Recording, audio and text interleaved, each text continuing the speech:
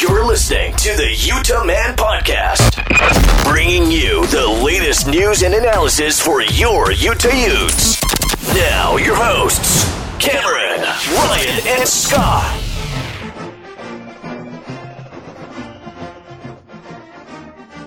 Recording in the Vivid Seat studio, this is the Utah Man Podcast. On this episode, we're talking the current news with the Utes. We're joined by former Ute Jordan Wynn.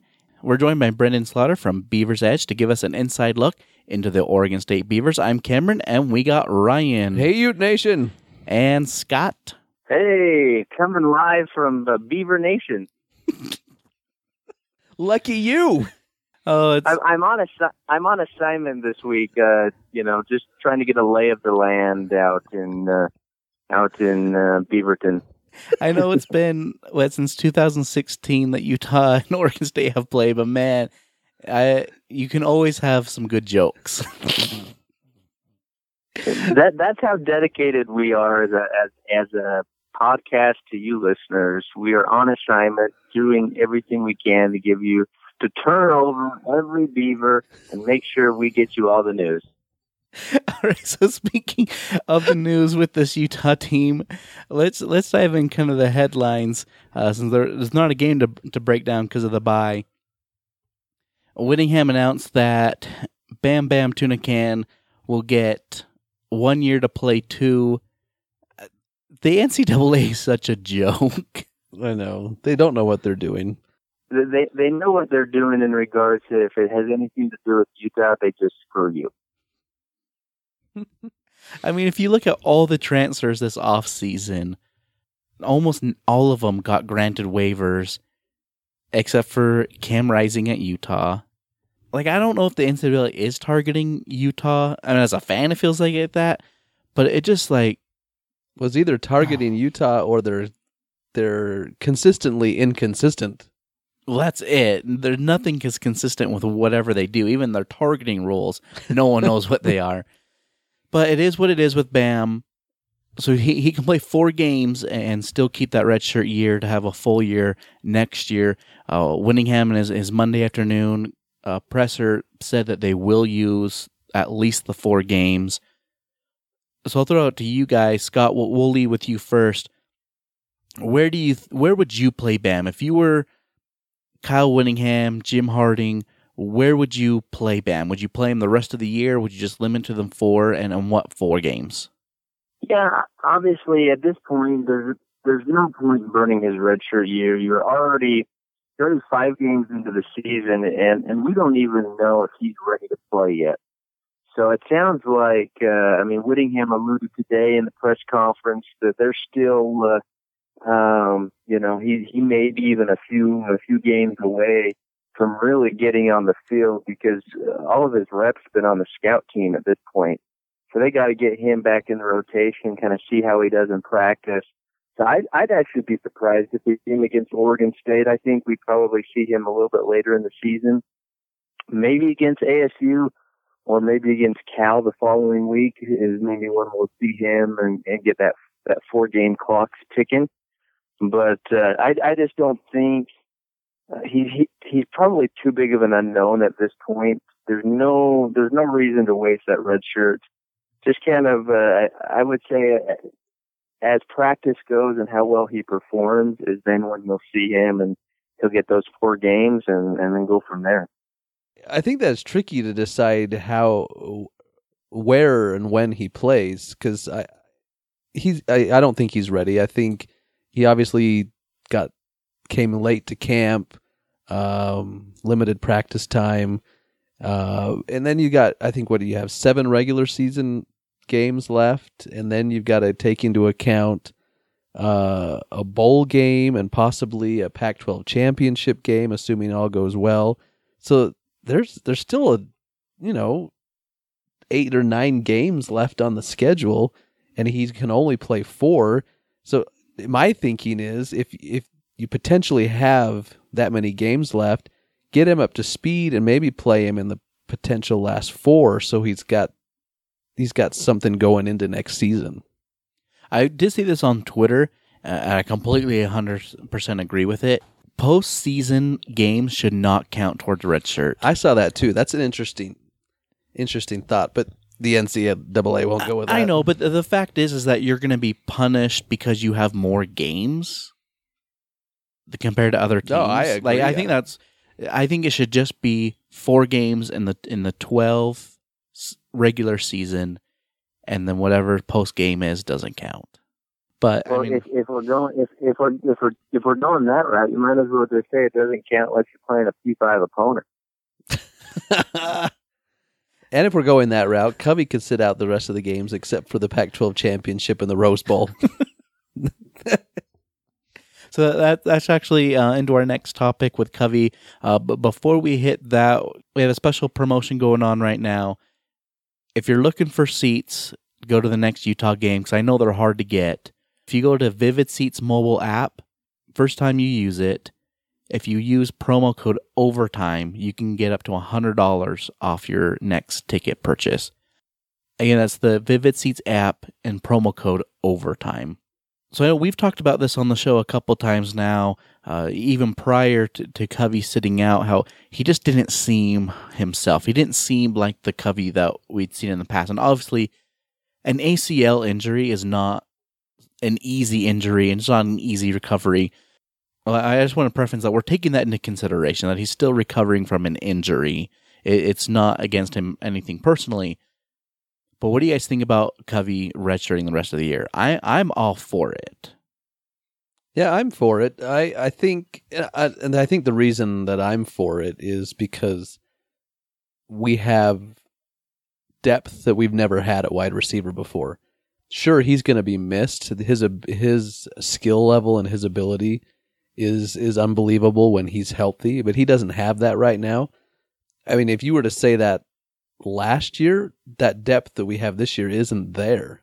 It'd be a huge hole to fill with him not there. But this year, I just think there's so many weapons. As it stands right now, obviously other injuries could pop up and that could change. But as it stands right now, get him healthy and bring him back next year as good as he was the year before.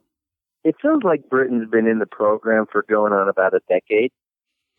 And if you think about this for a minute, he still is only halfway through his eligibility. There's still 2 more full seasons ahead of Britton Covey at Utah. I think everybody in the Pac-12 is going to think that literally he's been here for over a decade. But that's only if he redshirts this year, he'll have 2 years, right? Correct. Yeah, well, he was on ESPN 700 today and said so that it's almost a done deal. He'll be redshirting. So we're not going to see him back. I mean, he's not going to wake up tomorrow on the knee all of a sudden get to be better. It's not a quick fix in that regard. So we can basically plan. We're not going to see Britton the rest of the year. I think he's going to have 2 full years, to come back and get healthy and be himself, because that's what he's missing. Is he's still a good player and he can still go out there and catch the ball and field punts, but what makes him so dynamic is that speed, that quick burst, and his ability to change direction so quickly while maintaining that speed. And, coming off an ACL less than a year out, he's just not there. So it's going to be next year before we see him again. But the thing that gets me kind of excited about that is this wide receiving core is pretty young. I mean, if you talk about the guys who are contributing right now, Brian Thompson, Dixon, Solomon Enos, I mean, they're all... Samson Nakua. Yeah, so all these guys that are underclassmen for the most part, and then you're going to have another 2 years with Britton Covey. I think it's going to really help, especially when you have... Utah's going to have a new starting quarterback next year with Tyler Huntley leaving, right? Either Jason Shelley or Cam Rising. Probably one of those two will be your starting quarterback. And being able to have these young wide receivers that are getting the experience, but then they're going to be able to have, a couple years with a new quarterback. I think that really helps this program kind of keep keep going where it is and not having to regress and completely rebuild from the bottom up. Yeah, there's going to be some growing pains because you are losing a Huntley and a Moss next year. But I say as far as the wide receiving core, kind of keeping it young, I think can be a good thing. Even though what you just said, Scott, that Covey will be in the program for quite a long time now, and with the LDS mission in there, he's going to be a grandpa by the time he leaves. I think it's going to benefit the program. I think it will, and the way you talked about that, I mean, yes, we're going to have a new quarterback and a new starting running back, but just look at you mentioned the depth at wide receiver. Look at the depth at running back that we've used in the last few games with Moss being out. They're gaining experience. They're young. The offensive line, for the most part, is fairly young, and we've already talked about Bam being able to play next year. I guess you could call it somewhat of a rebuilding year because you have a new quarterback, but most of the other positions are going to be pretty set. Besides the fact that Covey's starting to remind me of that defensive player back in the McBride era that played for like 12 years, Brandon Dart. I remember Dart in my youth. He's like, he was like, oh, Dart's back. Another year.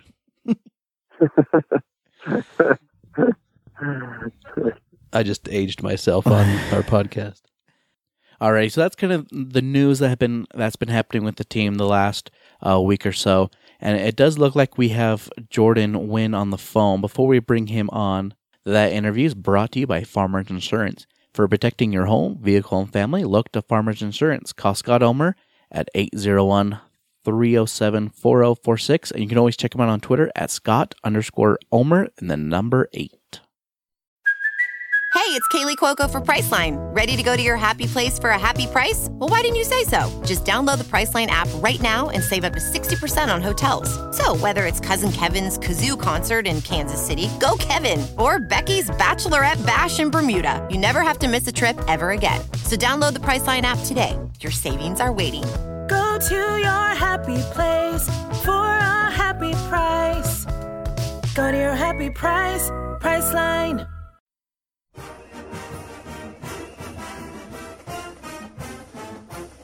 All right, you fans, joining us on the phone now, the one, the only, the famous former quarterback, Jordan Wynn. Jordan, how you doing, buddy?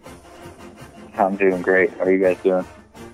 You know, Utah's off to a great start. We can't complain. And talking to a former Ute, it's always a great day. So I don't want to take too much of your time. So let's just hurry and jump into it. When you're watching this Utah team, what do you think's been the most improvement you've seen in the offense? I think without a doubt, it's not turning the football over. Last year I think there was quite a bit of turnovers that didn't put the team in a good position. And so this year they're taking care of the football really well. I think that starts with running the football. They've done a great job. Even with or without Zach, they've done a good job. And that's a credit to those guys up front. And then Huntley's taking care of football. This defense is so good, and it always has been, that, if you make teams have to go the whole field, they're probably, the probability of that happening is pretty low. And, so they're taking care of the football, which is the biggest improvement, I think, by far. Looking at the offense, Jordan, there's a lot of weapons out there for Huntley to go to. As a former QB, how does that affect that position from a confidence standpoint when you can go anywhere on the field and there's a chance they can make a big play? Yeah, it's huge, just like you said, from a sheer confidence standpoint. I think anytime you got guys like they have on the roster right now that can go up and get the ball or make a play with the ball in their hands, it's a great feeling as a QB, that there's really a chance that the play could score. You could score a touchdown any play, and that's a very obviously a really good feeling, and a really not so good feeling if you're the defense, right? You're kind of holding on for dear life, waiting for something to pop. And when you can get a defense thinking like that, they're a little bit on their heels, and you're going to be able to get after them. And so, Jordan, I really want to talk to you about Tyler Huntley, because as you kind of started this call, you talked about how Huntley hasn't turned the ball over, and I'm still trying to figure out where he fits in this, and I phrase this. Do you think Huntley is a product of this Ludwig system, or are you seeing Huntley really growing into a great quarterback? I think it's a little bit of both. I think, he's a veteran now. He's been around for a while. Even though he's had some injuries, he's played a lot of football. And, the more that you do anything in life, the better you're going to be at it, right? So the more reps, the more snaps that he gets, he's only going to continue to get better. And I think that's what's happening now. You obviously have to give credit to Ludwig. I mean, he's doing a great job and putting him in good situations. And, I've heard excerpts from Huntley saying that he's learning things from Ludwig that he had never learned before. And that's, all fine and dandy. So, it's a little bit of both, but I would say more so it's just Huntley gaining more experience, getting more comfortable. And he, just like anyone, if the more snaps you're going to get, the better. Most guys are going to get better. And so I think we're kind of seeing that.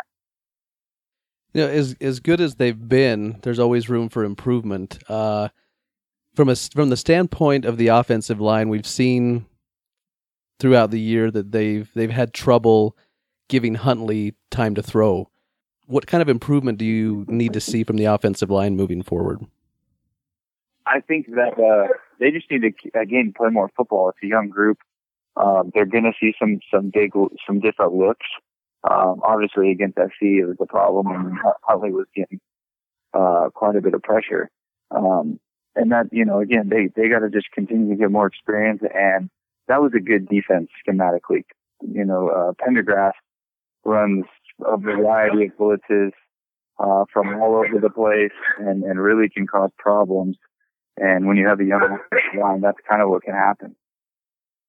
Kind of following up with that last question with the offensive line, I know Utah's really struggled in short yardage downs, where it's 3rd and 1 or 4th and 1. And they've had a little bit more success, running the ball on the outside on those plays. If you were OC, we'll give you that job title for this. If you were OC, what kind of things would you be doing to maybe fix those issues? It's tough. When I used to call plays, I remember thinking 3rd and 1 should be pretty simple. You run the ball straight ahead, and your guys up front take care of it, and your running back falls forward and he gets the yard that you need for the first down. Just kind of as even football progresses and you start to get into these short yardage downs, I think the variety of looks you can get, the variety of stunts and blitzes and things of that nature are starting to get, pretty complex. And I think it just kind of goes back to, what we talked about earlier, and just experience and those guys up front, seeing more reps, seeing more snaps, getting older. Now, you sit and you're like, well, what do you do if you're the play caller then? And, it's tricky. You can't just abandon the run on 3rd and 1 ever. You got to be able to run the football, and you got to continue to try. I think it starts there, and then you start to add, whether it's play action, whether it's, it's particularly on the plus side of the field, when you're on the opponent side of the field and you're going to go for it, which is usually communicated to the coordinator prior to the play call. I've always liked taking a shot and giving a good hard play fake and trying to throw something over the top. And with that, I mean, especially in that area of the field, you're going to go for it on 4th and 1. And you can sit there and you're like, well, if you throw an incompletion, you're right where you started. You're going to have to run the ball on 4th and 1 and hopefully not get stops, which, can be difficult. But at least if you take one shot or one play fake or one, good hard play fake and let Huntley roll out and have a run pass option, you keep the defense just a little bit of hesitation. If you do even just once in 4 games, you put it on tape, like, hey, 3rd and 1, especially on the plus side of the field, these guys might take a shot. So we can't call, some kind of all-out blitz and let everyone pin their ears back and stunt right into the A gap or anything like that. And so, I think that's something that, it could help out in those short yardages. Anything like fly sweep wise, I've always liked. I know, you're kind of running, east and west and not north and south, which can be a bit of a no-no on short yardage, but anything to just loosen up those guys for the rest of the game, I think is always going to help. It's easy to look back in hindsight and second guess things, but going back to the USC game right at the end of the first half when the Utes fumbled at the goal line, do you like the zone read in that situation? I personally don't, but I'm a guy who just watches football on the couch, so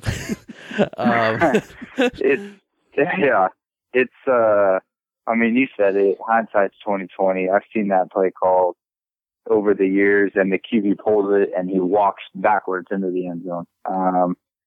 So it's just kind of one of those deals where that guy made a great play. It was a great call. They obviously were ready for it. And maybe that had been on tape previously and some needs to change there. But, the zone read is such a staple now in everybody's offense. It's how you run inside zone. So, they walk in, they score, Huntley pulls it, we're all sitting there saying Lud is a genius. Mm-hmm. So, personally, I don't disagree with it. It's hard to pinpoint one play, but man, that play kind of cost them the game because you go in and you score there and take the lead, and then and now it's a completely different ball game. Mm-hmm. So that was obviously just real bad timing and poor execution, and some that needed to get cleaned up. So Jordan, as a former player and coach at the Division I level, what's it like during a bye week? Are you, as a player, are you doing any sort of game prep, or are you just kind of resting and lifting? What did you do as a player? I would start getting a look ahead for sure on who we were playing, and really break down their season up until, the game before. But also as a player though, it's a time to relax and try and recover. And usually for most guys, they go home over the weekend. I know most bye weeks I would fly back home and spend time with my family to go see them. And that's pretty typical of most guys. If, they live in California or Nevada or Texas, I think most of those dudes are flying home for the weekend. If you're a kid from Florida, that might be a little tricky because you got a lot of travel, but a lot of those guys are heading back home to kind of relax, rejuvenate. You have the week of practice, but it's usually pretty light because you're trying to kind of get everyone feeling fresh again. And then as a coach, it's huge. It's a huge recruiting time. Out of state guys can go fly and watch a couple games on Friday night, get a good eval on kids that maybe they haven't seen in person yet. So it's, the bye week is really, really, valuable. Jordan, obviously the Utes bounced back after that USC loss and put a thumping to Washington State. How do you see the rest of the season playing out, assuming that Utah comes out in every game with the same type of energy and focus that they did against Washington State? Yeah, if they come out like that every Saturday, there's no reason why they can't win out. That it's the tricky thing about this conference. But you watch enough West Coast football and you start to realize that everyone can come out and beat everybody. And so you got to come out and play hard each week. The days of, I was just talking to someone about this today, the days of just showing up and, playing Wyoming and Colorado State and teams that, for the most part, you're going to walk in and win the game. Those days are gone. If you show up like that to UCLA, you're going to get beat. It doesn't matter what their record is. Mm-hmm. They still got good guys on the other side of the ball. And so, 100%, I think that the Utes can win out. I think they're good enough to win. They're good enough to win out. But they got to show up and they got to execute at a high level, or you can get exposed real quick. As a player, is it hard to come in and be that focused and have that much energy every single week? I don't think it is. you know what, for me, especially once I started getting hurt, I really never knew when was my last play going to be, when was the last time I'm going to get to suit up. And with that mentality, it's real easy to get focused and locked in for every week because you really don't know when the last play is going to be. With that being said, I mean, I think most of these guys are pretty locked in. You know, I don't think they're coming in overlooking anyone. I will say that just there's so many other things that can happen, whether it's injuries. You know, the other tough thing is at the end of the day, these kids are 18 to 21 years old. You know, there are plenty of times when football isn't your first thought on your mind. You might, you know, some guys might have a big test coming up on Monday. They're, you know, the social scene could be getting at them. And so there's so many other things that can come into play as well that you try to block out as best you can. But, I mean, that's just kind of part of life. You know, some of these kids might be going home to see their family. There might be family. I mean, you never know what's going on. And so just from a sheer football standpoint, I don't think it's super hard to be locked in, but there are so many outside things that can come into play that the public, the fans, whoever don't really get to see or know, that can cause you to trip up. And that's what's crazy about football is, especially in the Pac-12, like we're saying, I mean, you look around the league and Stanford, who I didn't think was a great football team, I mean, really just dominated Washington from the get-go. Arizona went up and beat Colorado, I believe. Oregon State went and beat UCLA. You know, it's just the league is tough, and it's the tricky part of it is that it almost gets a bad rap for it. And it's like, oh, well, everybody beats everybody, so that means that nobody's good. And I don't think that's necessarily the case. I think it's everybody's good, and that should be something that should be celebrated, not a negative. You know, and the big thing is the Pac-12 just needs somebody to go into the playoff and do well. It's been so long since the Pac-12 has been represented in the championship game that people forget that there's good football out west.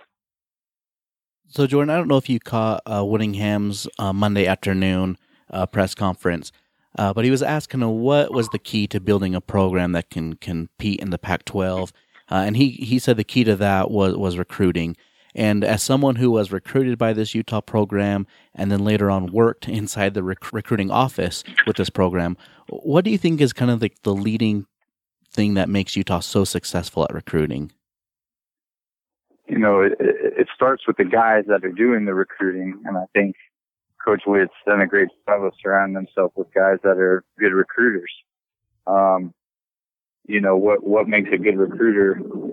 And, you know, you could get 100 different answers. Obviously, the society we live in, it's being able to relate personally at that level to a 17, 18-year-old. I mean, that's gonna win you recruits.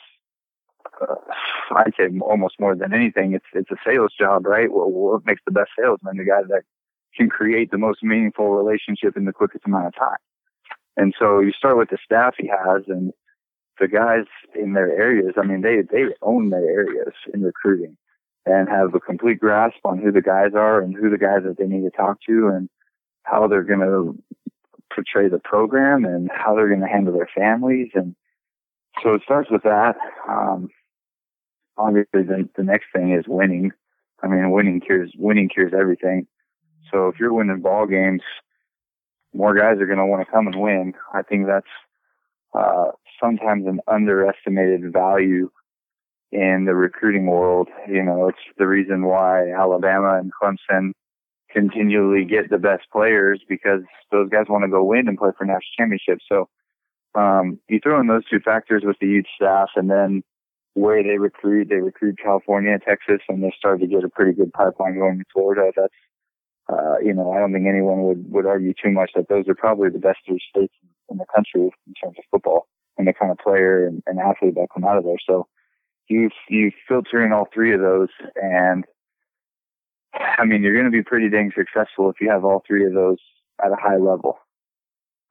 Awesome, Jordan. Hey, thank you so much for jumping on with us again. I know we've had you in the past, and just that you continue to jump on. I really appreciate it. I know Utah fans, love to connect with you. Where can people find you on social media? Yeah, so I kind of go on like social media hiatuses every now and then. Hey, but right now the only smart. thing I got is, look, there's a million things and a million and one negative things on social media, so I usually keep my head out of that. But I still frequently go on Twitter. I think my Twitter name's JWin760. I don't tweet a whole lot. I don't get on there a whole lot. The social media craze is just that. So I try to avoid that a little bit, but, hey, once a month, once a week, usually honestly during a youth game, I'll throw out a tweet so people can connect with me on there. Perfect. Awesome. Jordan, thank you so much, buddy. Hey, no problem. Thanks for having me on, guys. Thanks, Jordan. Man, it's always great to have Jordan on the phone. And, as I said, he's joined the podcast now a couple times, and it's always great. I love getting insight from a former player and a former starting quarterback, and then also someone who's coached the game, at Hawaii, Fresno State, and then worked in the recruiting offices at Utah. So he has a really great perspective at Division I football. Great insight, especially when we were talking about that short yardage plays, taking that shot downfield. I kind of like that. Yeah, he had some good ideas. All right, so before we bring Brendan in to talk about the Oregon State Beavers, let's really break down this game. So Utah right now looks like it's a 13.5-point favorite over the Beavers. But honestly, I don't think this is the same Oregon State team that we as Pac-12 fans have seen the last couple of years. Jonathan Smith kind of got something going up there, and their offense is actually playing really, really well. Their quarterback, Luton, he hasn't thrown a pick on the year, 14 touchdowns, been playing really, really well. And even though the games they've lost, they are putting up points. And Utah just played a Washington State team that can throw the ball all over the field. I don't think that's an Oregon State team, but they can at least move the ball.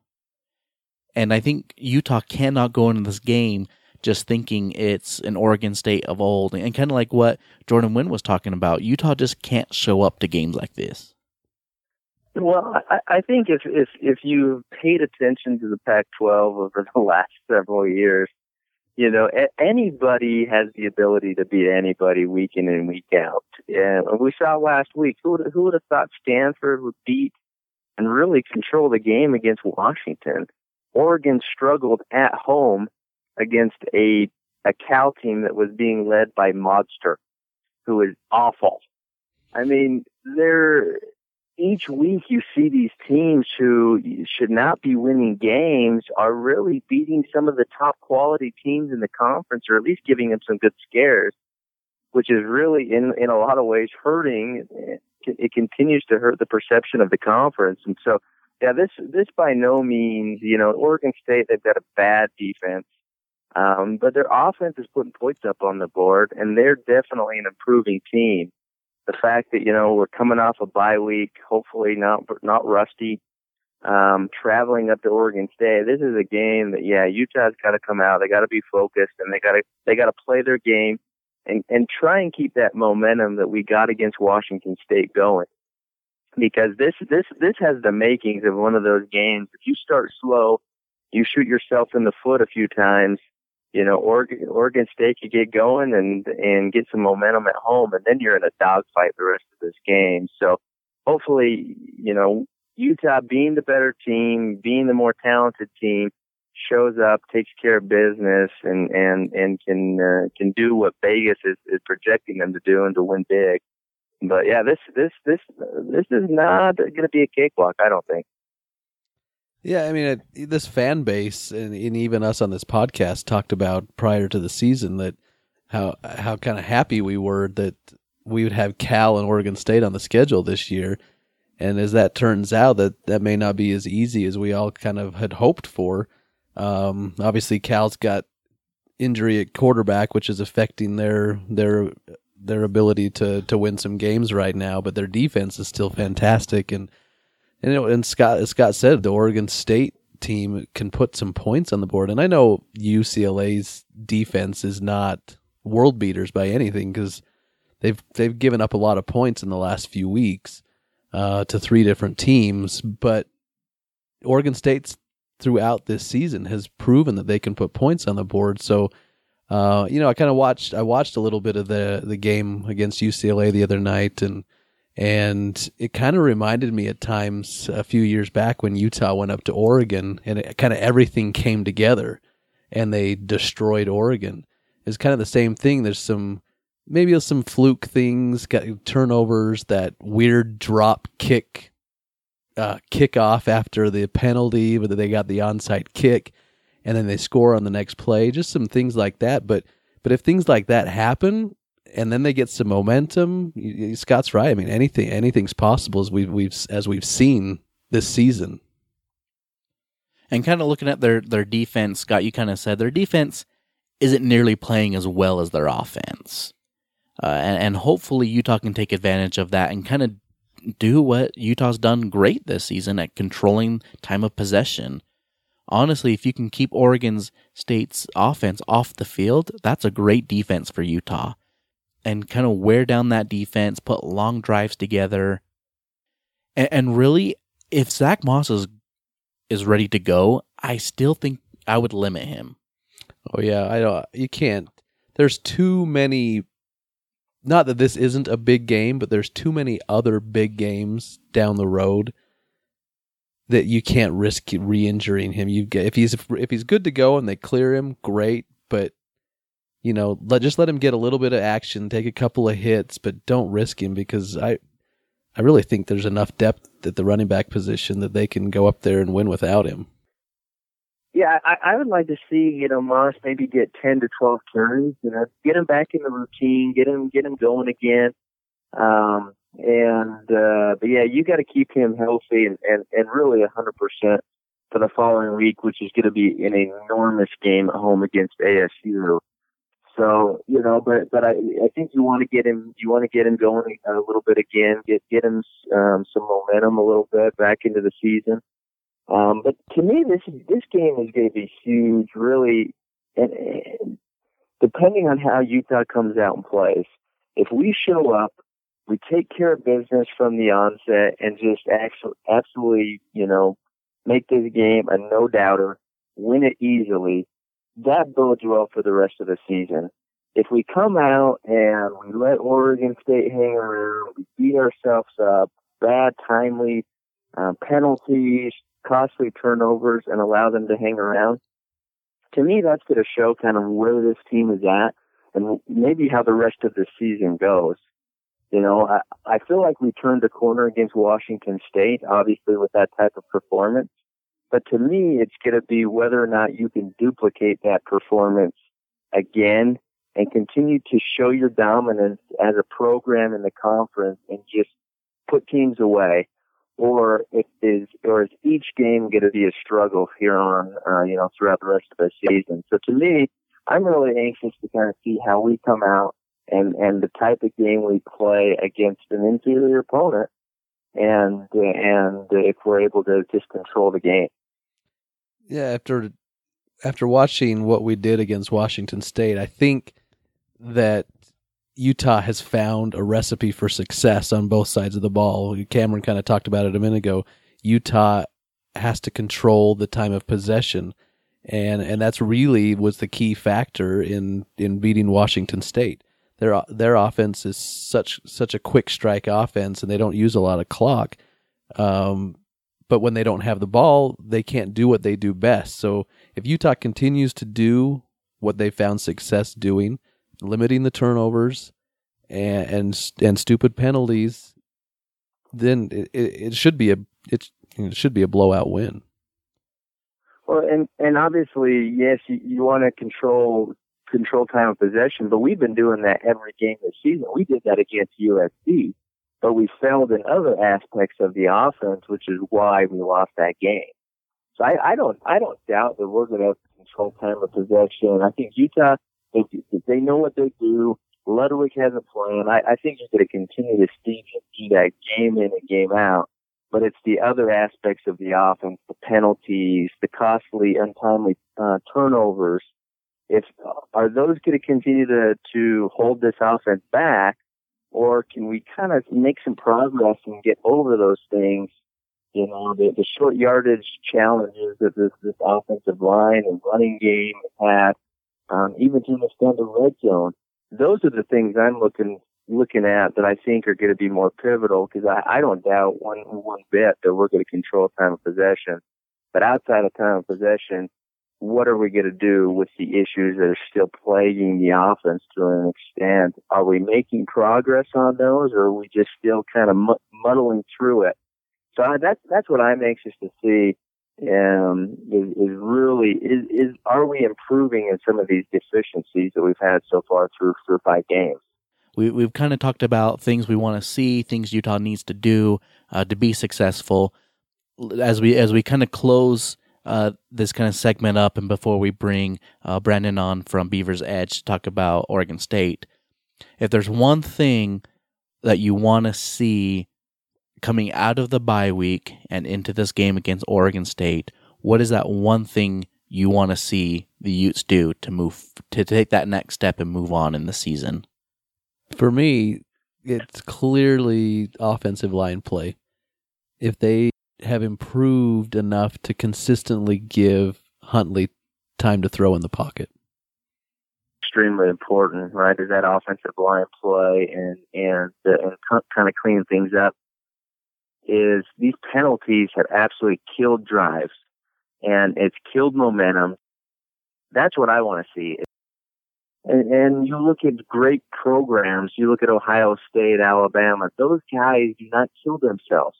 And if they do, it's once a game, it's twice a game. It's not a continual issue that creeps up over and over and over again. And I think for this team, there's so much, yes, in some areas we're a little bit young, but in a lot of areas we've got a lot of leadership and a lot of experience on this team. So if we can eliminate these mental mistakes and these moments in the game where we just kind of collapse upon ourselves, that to me, I think we can absolutely take off and just start boat racing teams and having the game over in the third quarter, because we've got the talent to do it, both offensively and defensively, if we can get out of our own way. And I think you're right, and I think that comes down to what we talked a little bit about with Jordan Wynn.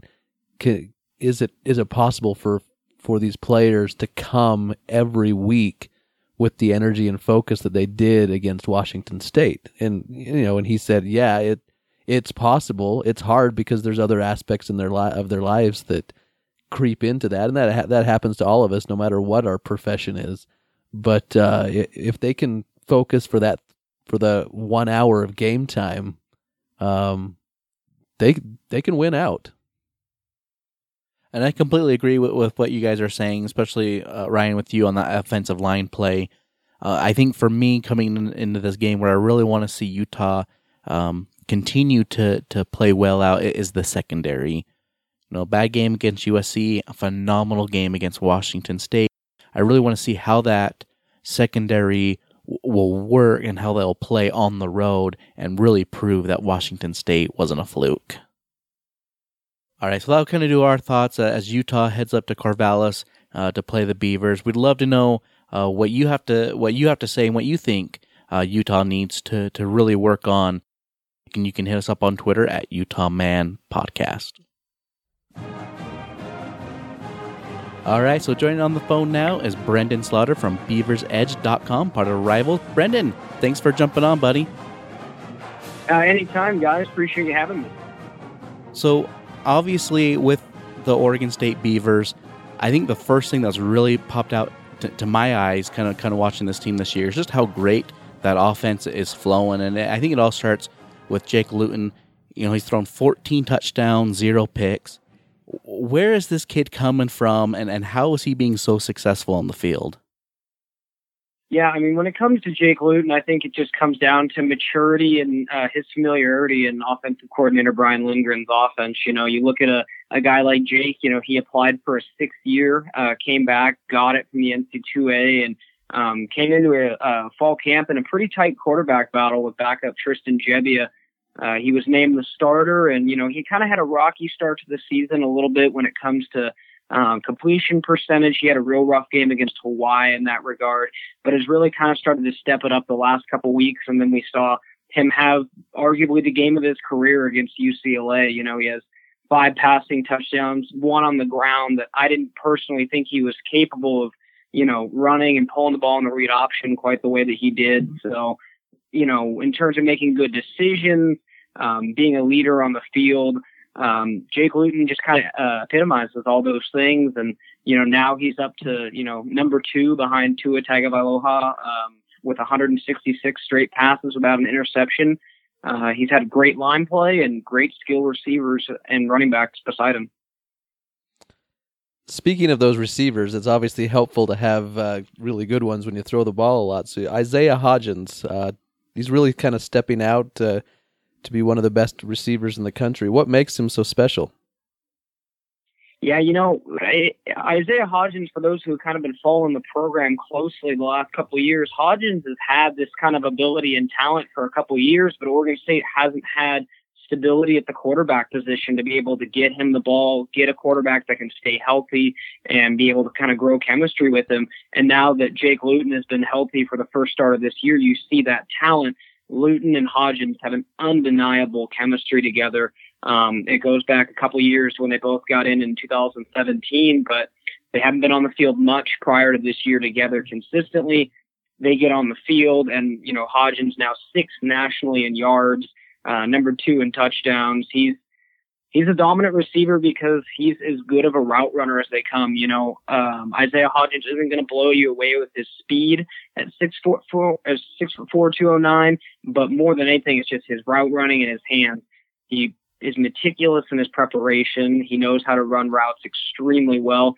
And Jake Luton, being 6'7", can put the ball up in places where Hodgins can go get it and make a one-on-one play on the ball.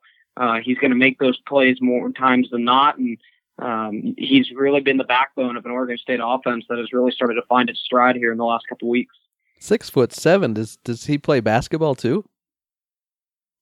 Jake Luton was actually, if you can believe it, he was a pitcher in high school, and as you can imagine, being 6'7", he had quite the cannon there on the mound. So Jake Luton's got a strong arm, and like you said, 6'7", he's tall up there.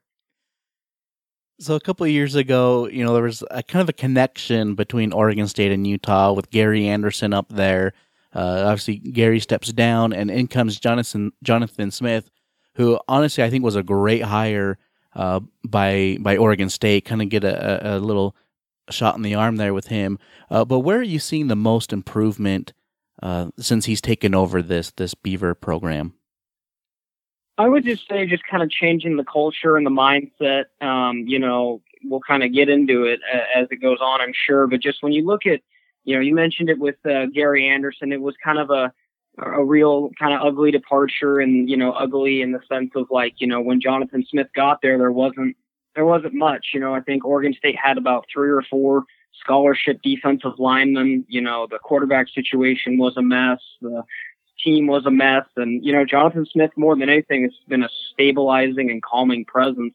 He comes in with a pretty concrete plan. Sure, they go 2-10 in year 1, but concrete steps were taken in the right direction. And then now we're seeing this season, you know, Oregon State beats UCLA. They were really close against Hawaii. They played Oklahoma State, you know, more competitively than they would have, say, a year ago. The Beavers still have a long way to go. It's very tough to climb up that ladder in the Pac-12, and especially the North with how talented it is. But for fans to be able to quantify and see a win like UCLA last week, where Oregon State executed for 4 quarters, that just hasn't happened, you know, more than maybe once or twice since Mike Riley departed. And with that being said, you know, expectations are starting to, you know, kind of rise a little bit in Beavers fans' mind just because they can kind of get excited and get behind something because there hasn't been a whole lot to get excited about the last few years in Corvallis. Jumping over to the other side of the ball, what's the bright spot that you see on their defense? Yeah, when it comes to Oregon State's defense, more than anything, it's just year two consistency, less kind of real glaring mistakes. You look at last year, Oregon State statistically was the second worst defense in the country, only to UConn. Run defense was just awful. Oregon State seemed like they allowed a school record in rushing yards to multiple running backs last year. So seeing the run defense take a step forward, I think it's largely been because of the linebacking play. And you look at on the interior with Avery Roberts kind of really locking down the interior of that linebacking core, transferred in from Nebraska. He's been a day one starter as a redshirt sophomore. He's been impressive this year. And then on the outside, Hamaka Rashid leads Pac-12 6 sacks. He's a high motor, high energy guy, and he's a real force coming off the edge. With that, Oregon State's strength is definitely in the linebackers, secondary, still coming along, work in progress, and the defensive line getting there, still not the ideal number of bodies or experience, but again, dramatically improved from last year, so you're seeing Oregon State be able to keep themselves in games now. So, Brendan, looking at Oregon State and conference, obviously they dropped one against Stanford that was very close, but then they come out and they respond very well against UCLA, beating a marquee name with Chip Kelly, who I know there's a lot of history with Oregon State there. How big was that win just for this team to get that first conference win out of the way? Yeah, I think it's big. I don't want to over-quantify it, and that's kind of what I've been pumping the brakes on a little bit this week is just, looking at it, UCLA, don't take anything away from Oregon State's win. They played a fantastic game, and that was a win they needed. I'm convinced that UCLA isn't all that good. I think their consistency, they have some issues, especially with Chip Kelly. You look at Jonathan Smith and Chip Kelly, both were hired the same offseason, and one program is trending far more upward than the other. So taking that into account, the Beavers aren't resting on their laurels. They can't. Jonathan Smith said it today in his press conference. It was nice to celebrate that win and sleep on it, but it's far from perfect. Oregon State still only won a handful of games the last few years, so now it's all about consistency and taking steps forward to, continue to build off that success, because the last few years, Oregon State's had those games where, they've won, maybe weren't expected to or what have you, but then it's kind of been stringing good play together and being consistent, and that's the next step for them is, stringing multiple wins together or playing really good four-quarter football for a few weeks despite the loss. So I think that it's going to come down to how the Beavers move forward, but Jonathan Smith was excited about, the potential of what it could do for the team in terms of the win, and momentum is a big thing with young teams. Oregon State's a young team that is still 100% learning how to win. And, you never know what positive momentum can do to a team like that. You've talked a little bit tonight about Luton and Hodgins, but is there another player that Utah fans should look for this weekend that could have an impact on the game? Yeah, I would look no further than the running back duo. You look at Artavis Pierce, who's kind of been the de facto back so far here in the last couple of weeks, with Jermar Jefferson kind of being hampered by a lower leg injury.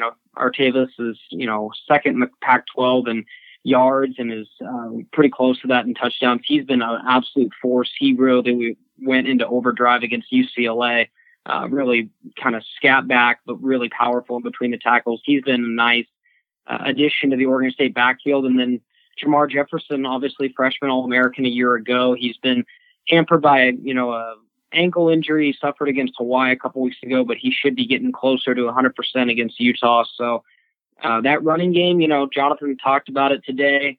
Utah extremely good against the run, and they know that.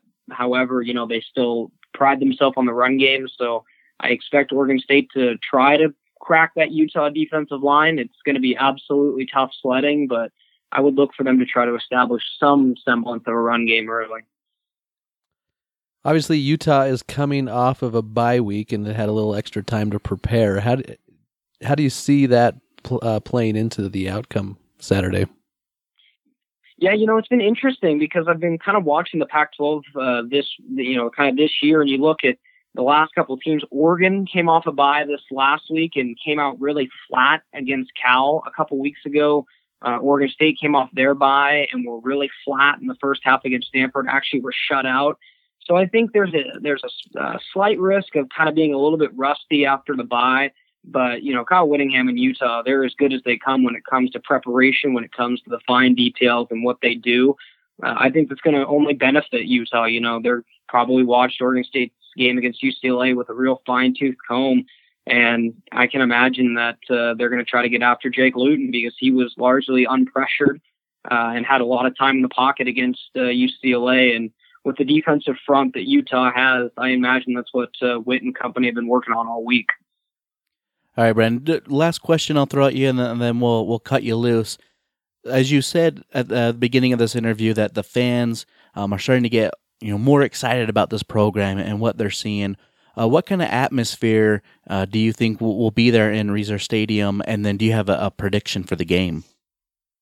Yeah, I think it's going to be a good one. It's homecoming for Oregon State. They're tossing back the old retro Benny logos, so that always kind of brings a crowd, and we'll see what happens on weather. I expect it to, right now it says rain in the forecast. That seems pretty likely. It seems like every time Oregon State and Utah play, there seems to be some weather in Reser Stadium at least. So I would anticipate some weather. And I think after that UCLA win, I think the Beavers are definitely going to draw a crowd and put some fans in the stadium. Utah, obviously a top 15 team, so that's going to be exciting. That doesn't happen all the time at Reser Stadium. So I think it's going to be a solid crowd.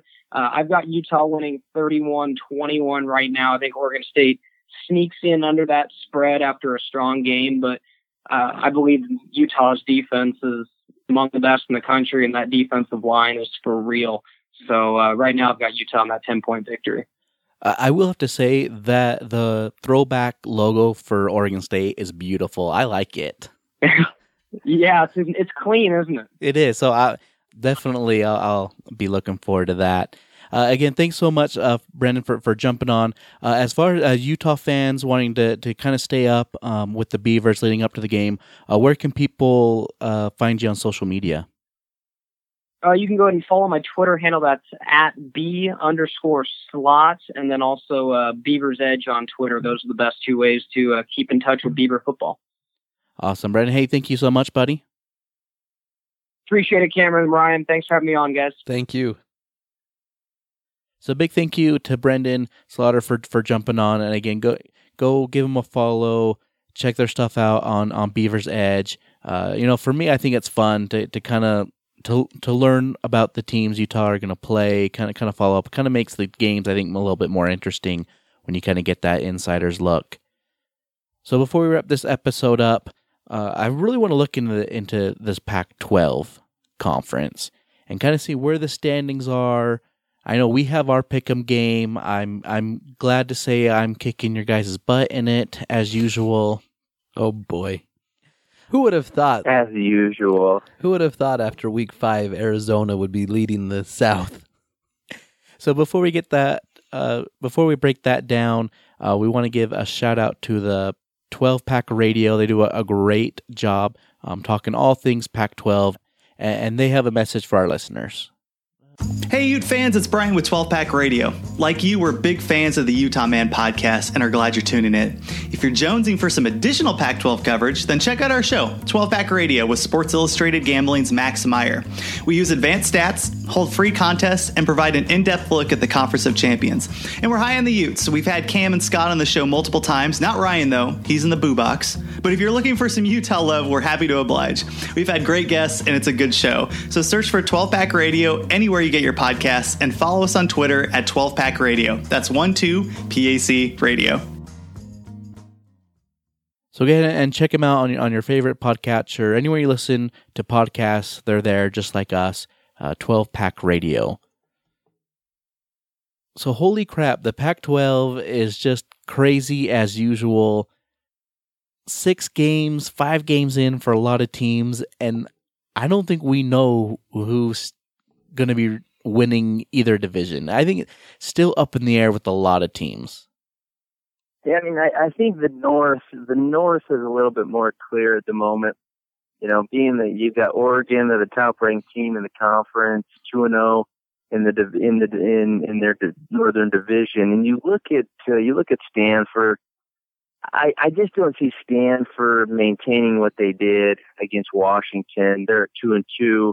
Oregon State's at 1-1. Again, you know, they're off to a better start than anybody anticipated. But you look at Cal, 1-2, Washington, 1-2, Washington State, 0-2. You know, those are holes, early holes that those three teams, it may be tough to climb out of, especially with Oregon not even having a loss as of yet. So the Northern Division looks a little bit more clear than the South at the present moment, because we all know Arizona's not winning the South. Well, and just looking at the North, you broke that down.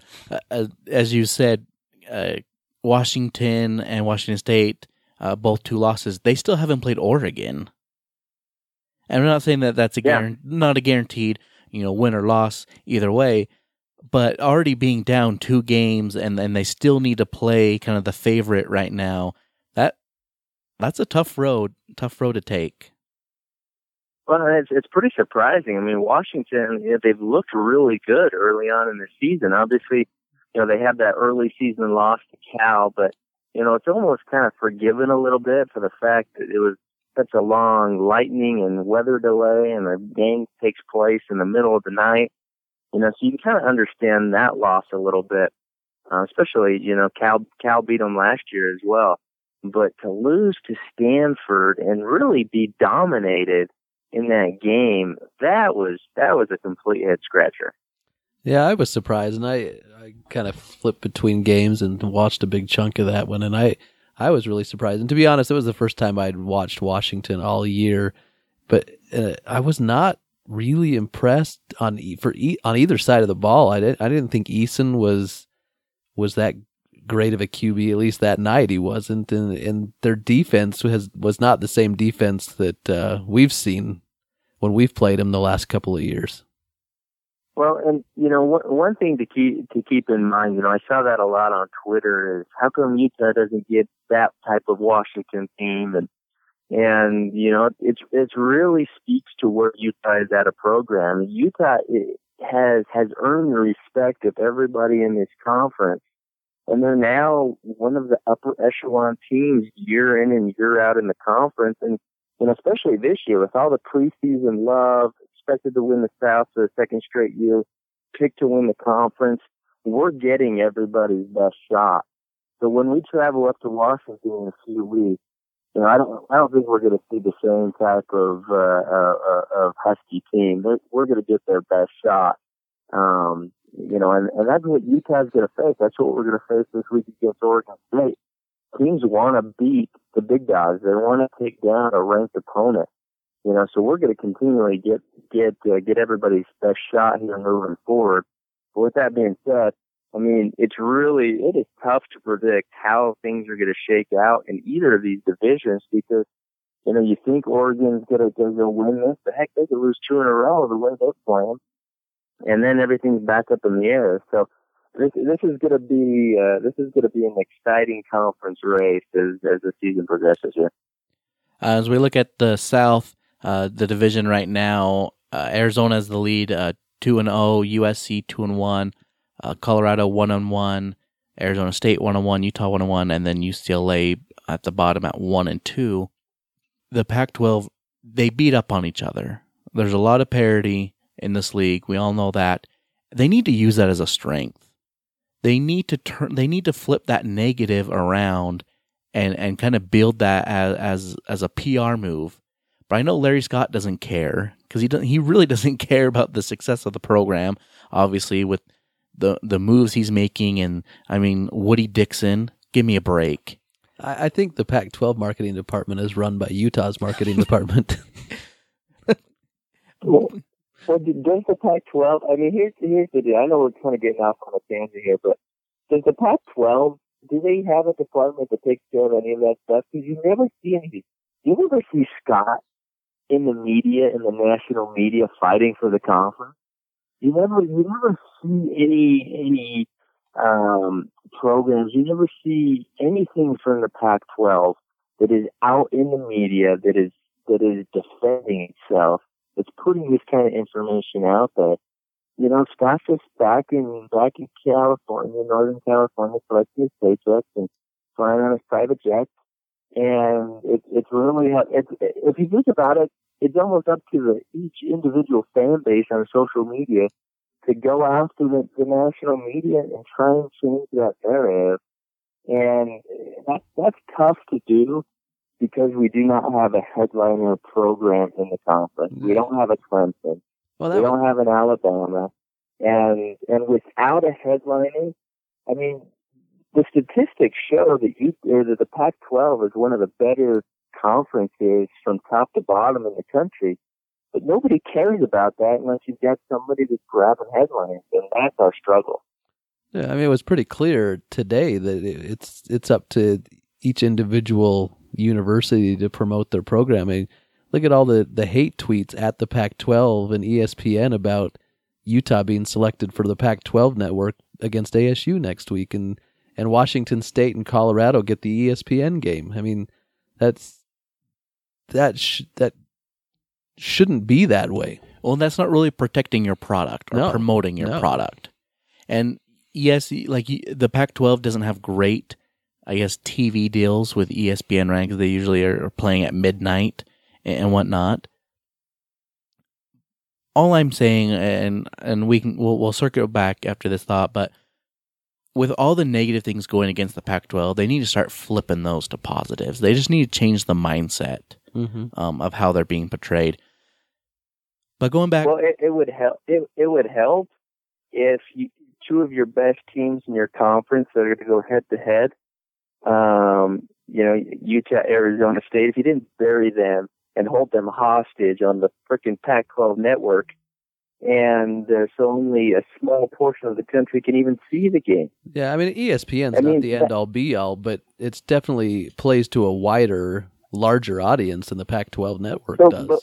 But when ESPN has a chance for a primetime game, I get it. The Pac-12, they want to promote their product, and they want a good game on their station that will help maybe in their negotiations with DirecTV. But come on, guys, you've had 8 years of this, and you still haven't gotten the job done.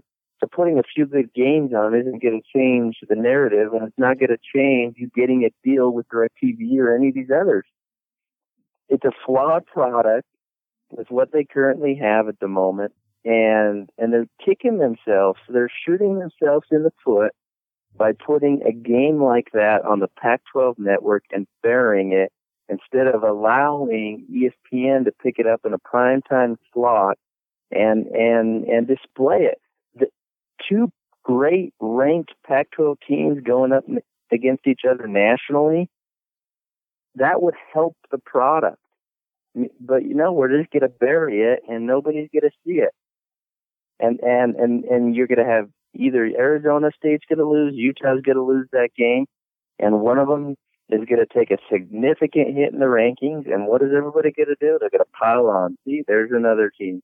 Because they didn't watch the game, they don't know anything about it, and they look at the final scores, and that's all that most of the national media sees about the Pac-12 is the final scores.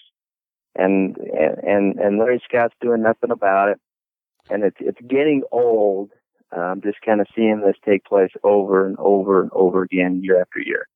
All right, so looking at our pick'em game, it was not a good week for us or the Pac-12. Scott, you and I went 1-2, thanks to the Oregon State Beavers, and then we all missed the Washington and Colorado games. I didn't win one? Ryan, you went 0-3. Oh, crap. So on the standings... Man, we're all off to pretty rough starts on this pick'em this year.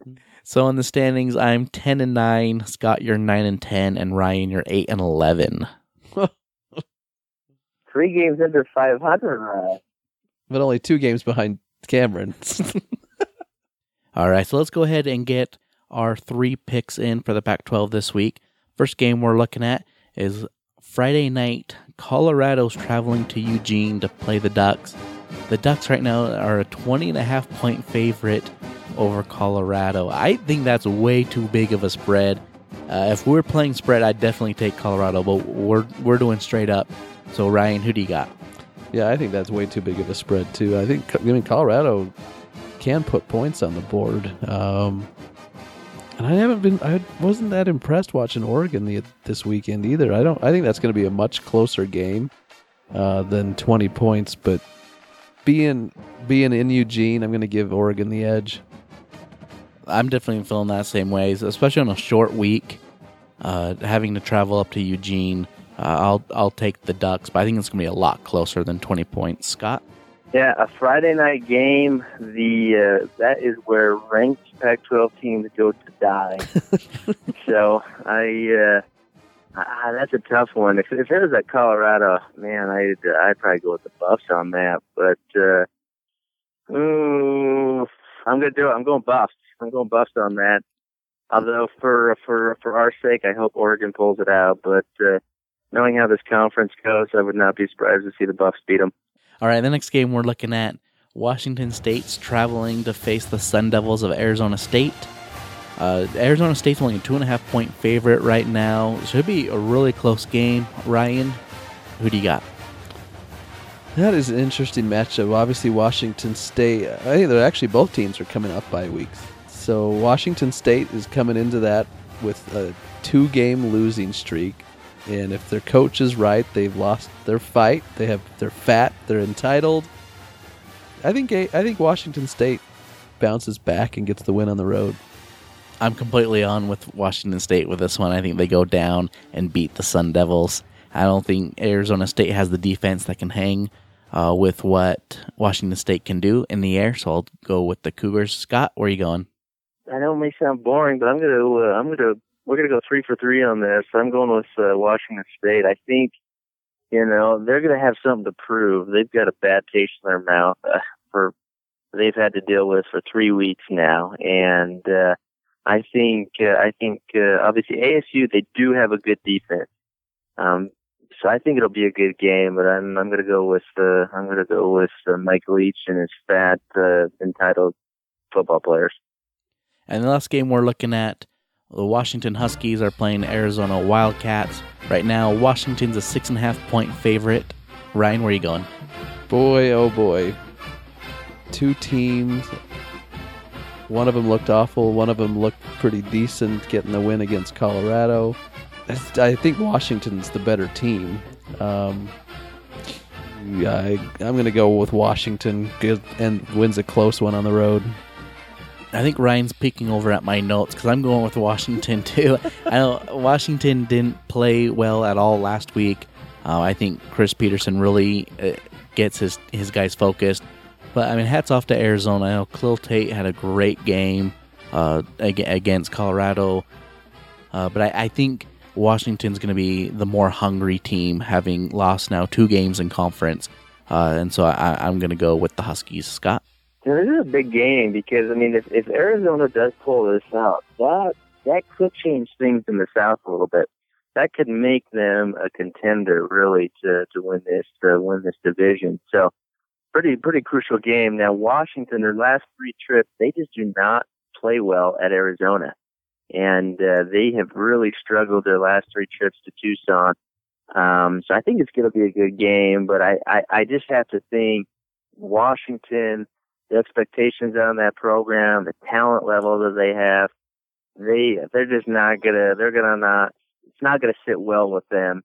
What happened last week? So I got UW. As we close out this episode, we'll go the Utah-Oregon State game. Ryan, who do you got and what's your score?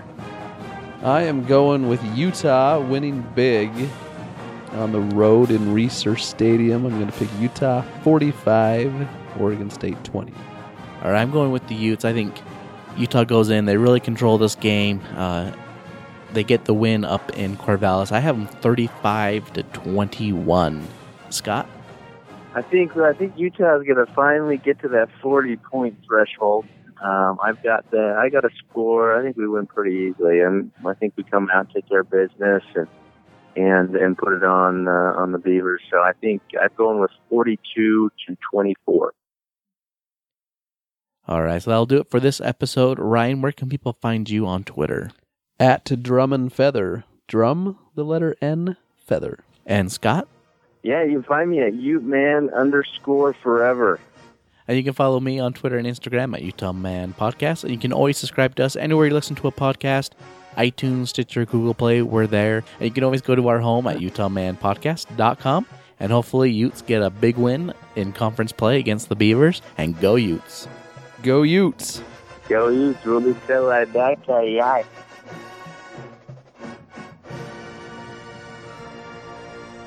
We're good. Let's cut it. The views and opinions expressed on this podcast are their own and are no way affiliated with the University of Utah. Get us a look into Beavers, or give us a look into the Oregon State Beavers. Can I look? We all want to look into the Beavers. Scott just got closer to the camera. Where do I look? Beaver? Beaver.